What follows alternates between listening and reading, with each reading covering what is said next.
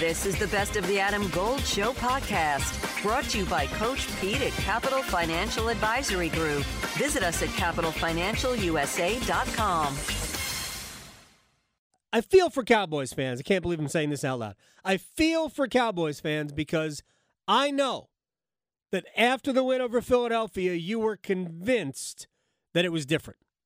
You were convinced. And then Dallas went to Buffalo and got absolutely punked by the Bills. Bills didn't even have to throw it. Dallas obviously has a run defense problem, but I don't look at the Buffalo Bills as this impenetrable defense. I know the defense is good, but I don't look at them as somebody you can't score on. But my gosh, their defense was great. The Cowboys, again, they are the ultimate front runners. They can beat bad teams like crazy. They're good at home. But I don't think they're going to have any home playoff games. And that's a problem. To me, that's a problem for the Dallas Cowboys. But they looked exactly like we thought they would look on the road against a team that is good, even though they might not make the playoffs. With that said, it's time to have a conversation with my friend Will Brinson, senior NFL writer, CBSSports.com.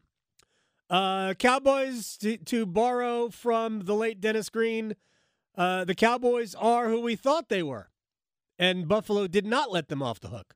Is that accurate? Yeah. I think it's a little bit. I think it's a lot bit about Dallas. I think it's more about the Bills.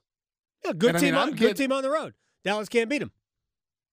Yeah. Well, no, I agree with that completely. But Dallas has been truck sticking people for a while. I think Buffalo's hot right now, and I don't know how you feel about this. These two hot takes, or if they're even hot takes. Let's hear. Let's see. I'll judge. Josh Allen is going to steal the MVP award, even though he threw for 94 passing yards yesterday. Oh gosh. The Bills. Actually, I might have like 3 or 4 in here. I'm just going to throw out some stuff. Sure. You can chortle at your leisure. At your leisure. I'm going to write them down. Allen MVP. Okay. The Bills are going to win the AFC East. Okay. Keep going. The Bills are the one team outside of San Francisco that no one wants to see in the playoffs. And finally, the Buffalo Bills are going to win the Super Bowl. Wow. Those are ghost take it as a group. That is a ghost pepper. So I don't know a ton of Bills fans. Are there a bunch of Bills fans in Raleigh? I know my old neighbor Dan. Shout out Dan. Have you been to Wegmans? Oh yeah, I guess there are a bunch of Bills fans. My gosh. Why are there so many Bills? Why are there so many Bills fans here? They sold Josh Allen cereal at Wegmans for 2 years. Is it really? Oh yeah. They got. I don't even know if it's good.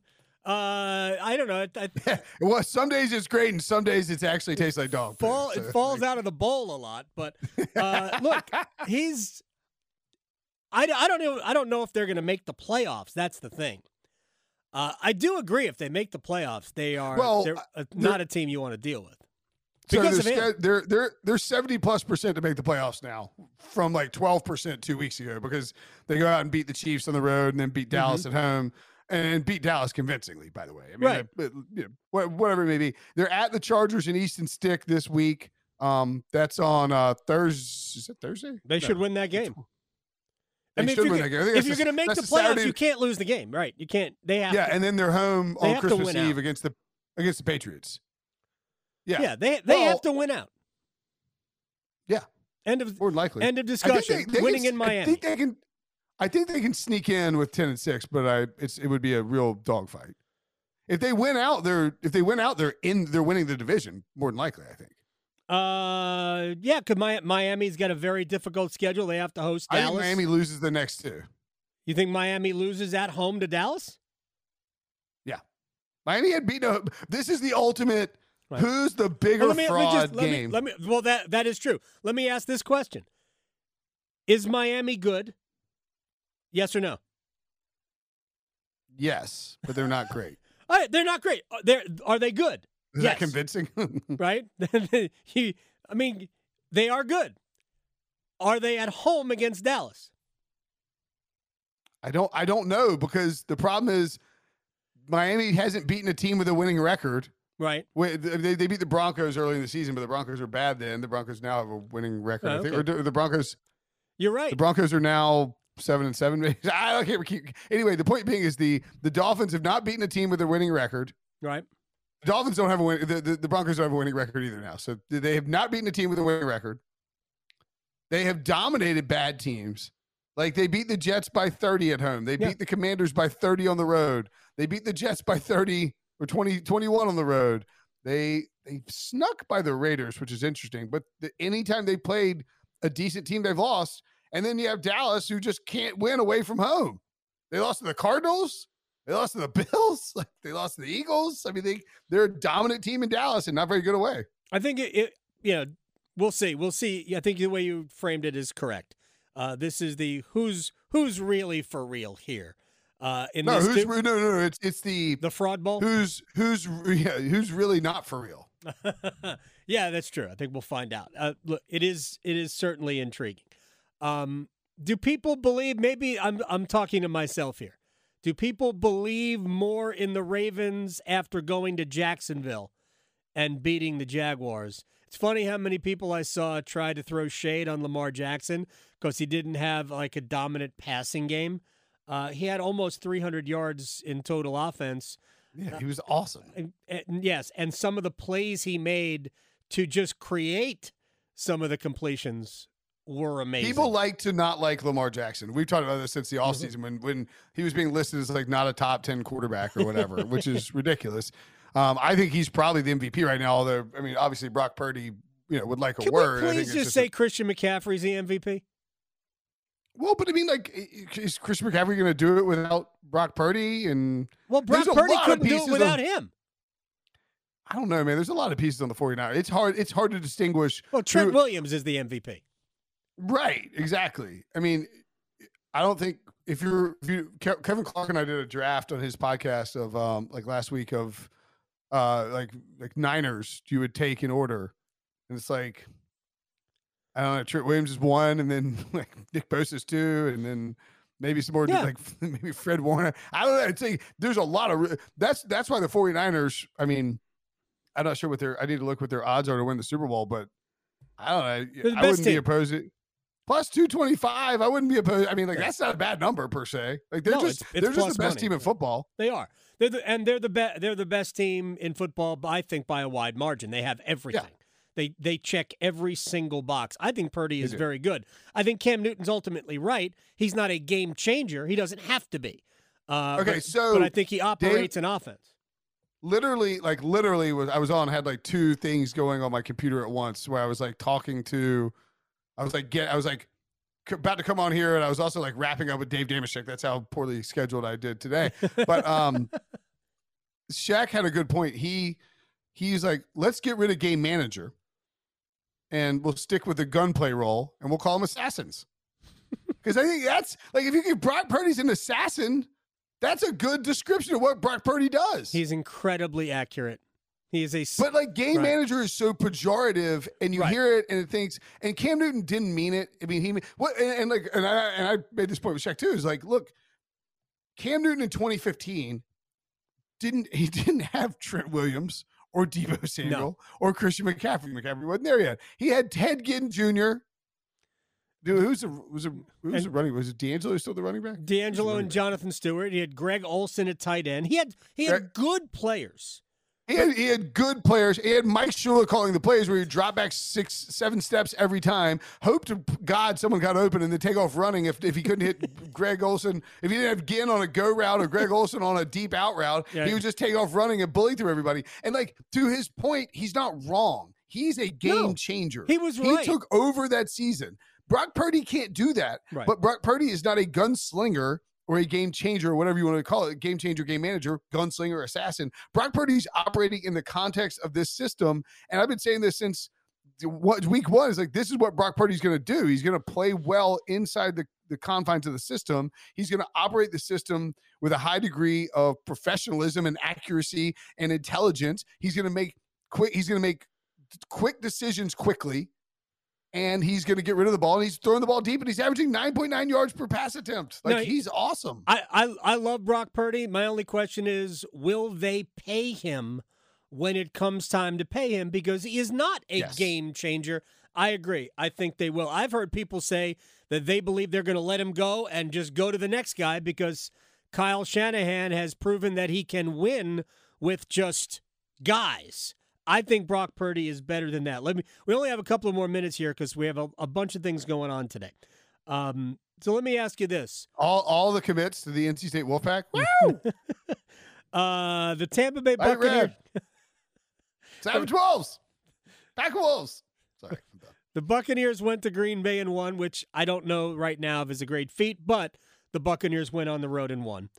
Cleveland beat Chicago for rallying from, 2 touchdowns down late. Apparently Joe Flacco's elite again. Which of those two, well, to me, those seem like similar results to me. These are teams that didn't necessarily come out of nowhere because the Browns have been pretty good all year. I don't know why I put them in the same category, but thumbnail these 2 wins. Joe Flacco's elite. Stop it. That's a hotter take than the Bills are going to win Champions League. Sure. Okay, look, there's like a knot, and I talked about this on the Pick Six podcast. I won't dive into the full thing, but it's basically like Browns went out and like the Ravens sort of stumble. Like the Ravens lose to the Niners and then lose to the Dolphins. Like there's not possible path where the Browns get the 1 seed. Are you sure you want to play Joe Flacco in January? Yeah, yes. 100 times in a row. The Bears are terrible. The Browns are good. I didn't say the Browns weren't good, but the Bears are terrible. The Bears have been pretty good the last couple of weeks. Right. And then as far as the Buccaneers and the Packers go, I'm just saying, look, Joe Flacco in 2012 completed less than 60% of his passes, had like 3,500 passing yards, 22 touchdowns and like 14 or like 10 picks or something. Very pedestrian numbers. Got to the playoffs, blacked out, had an all-time heater, and won a Super Bowl. I wouldn't want to play Joe Flacco in the months of January. That was 11 years ago. 11 years ago. That's not that. No. You're still doing a great job. You've been here 11 years. I certainly am not. You're doing a perfectly adequate job. 11 years perfectly adequate. Yeah, I mean, I've said. I've been at CBS for 11 years. I've laid the bar on the ground, Will. No, I'm sure CBS thinks I've still got the same upside as I did 11 years ago. I think I had this conversation about Joe Flacco 11 years ago, and I probably didn't believe him then. On the Buccaneers and Packers, man, the Packers are a wild ride.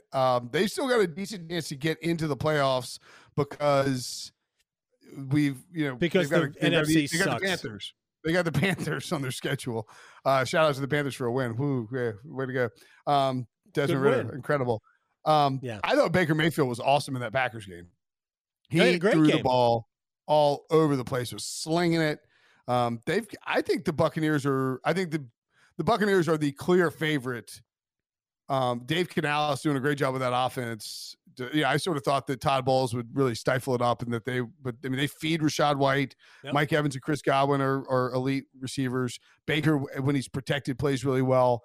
And it's like they're just so much better than the rest of the NFC teams. I was actually shocked the Saints, manhandled the Giants. I know that Tommy DeVito isn't very good, but the Saints are not inspiring he at all. He had one great game, and he lives in with his mom, and she does his laundry and he eats chicken cutlets. So now Tommy Cutlets, with an agent with a hat 3 sizes too small, becomes this folk hero. But if you look at his games, he's been bad. If Tommy DeVito played for like the Buccaneers, it'd be like, get this Italian clown out of here. Look, he's fun. He's a great story. I hope he has a long career as a backup. Would Tommy DeVito have raised his price from 10? Let's say he played for the imaginary Raleigh football team in the NFL, would he have raised his price? You see where he raised his price from If he was signing $20,000. autographs at a Medios, would he bump it from 10 to 20 grand? And would there be a revolt? Like, I mean, my God, what is 20 stop grand tweeting, Darren. 20 grand to sign autographs. That's fantastic. Will Brinson, senior NFL writer, CBSSports.com, Pick Six podcast moderator. I'll probably talk to you offline, but for the benefit of the show, Merry Christmas, Happy New Year, and I will talk to you on January 2nd. Good. Merry Christmas, Happy Holidays, and talk to you in 2024, man. Next year, my friend. See you, buddy. Talk to you.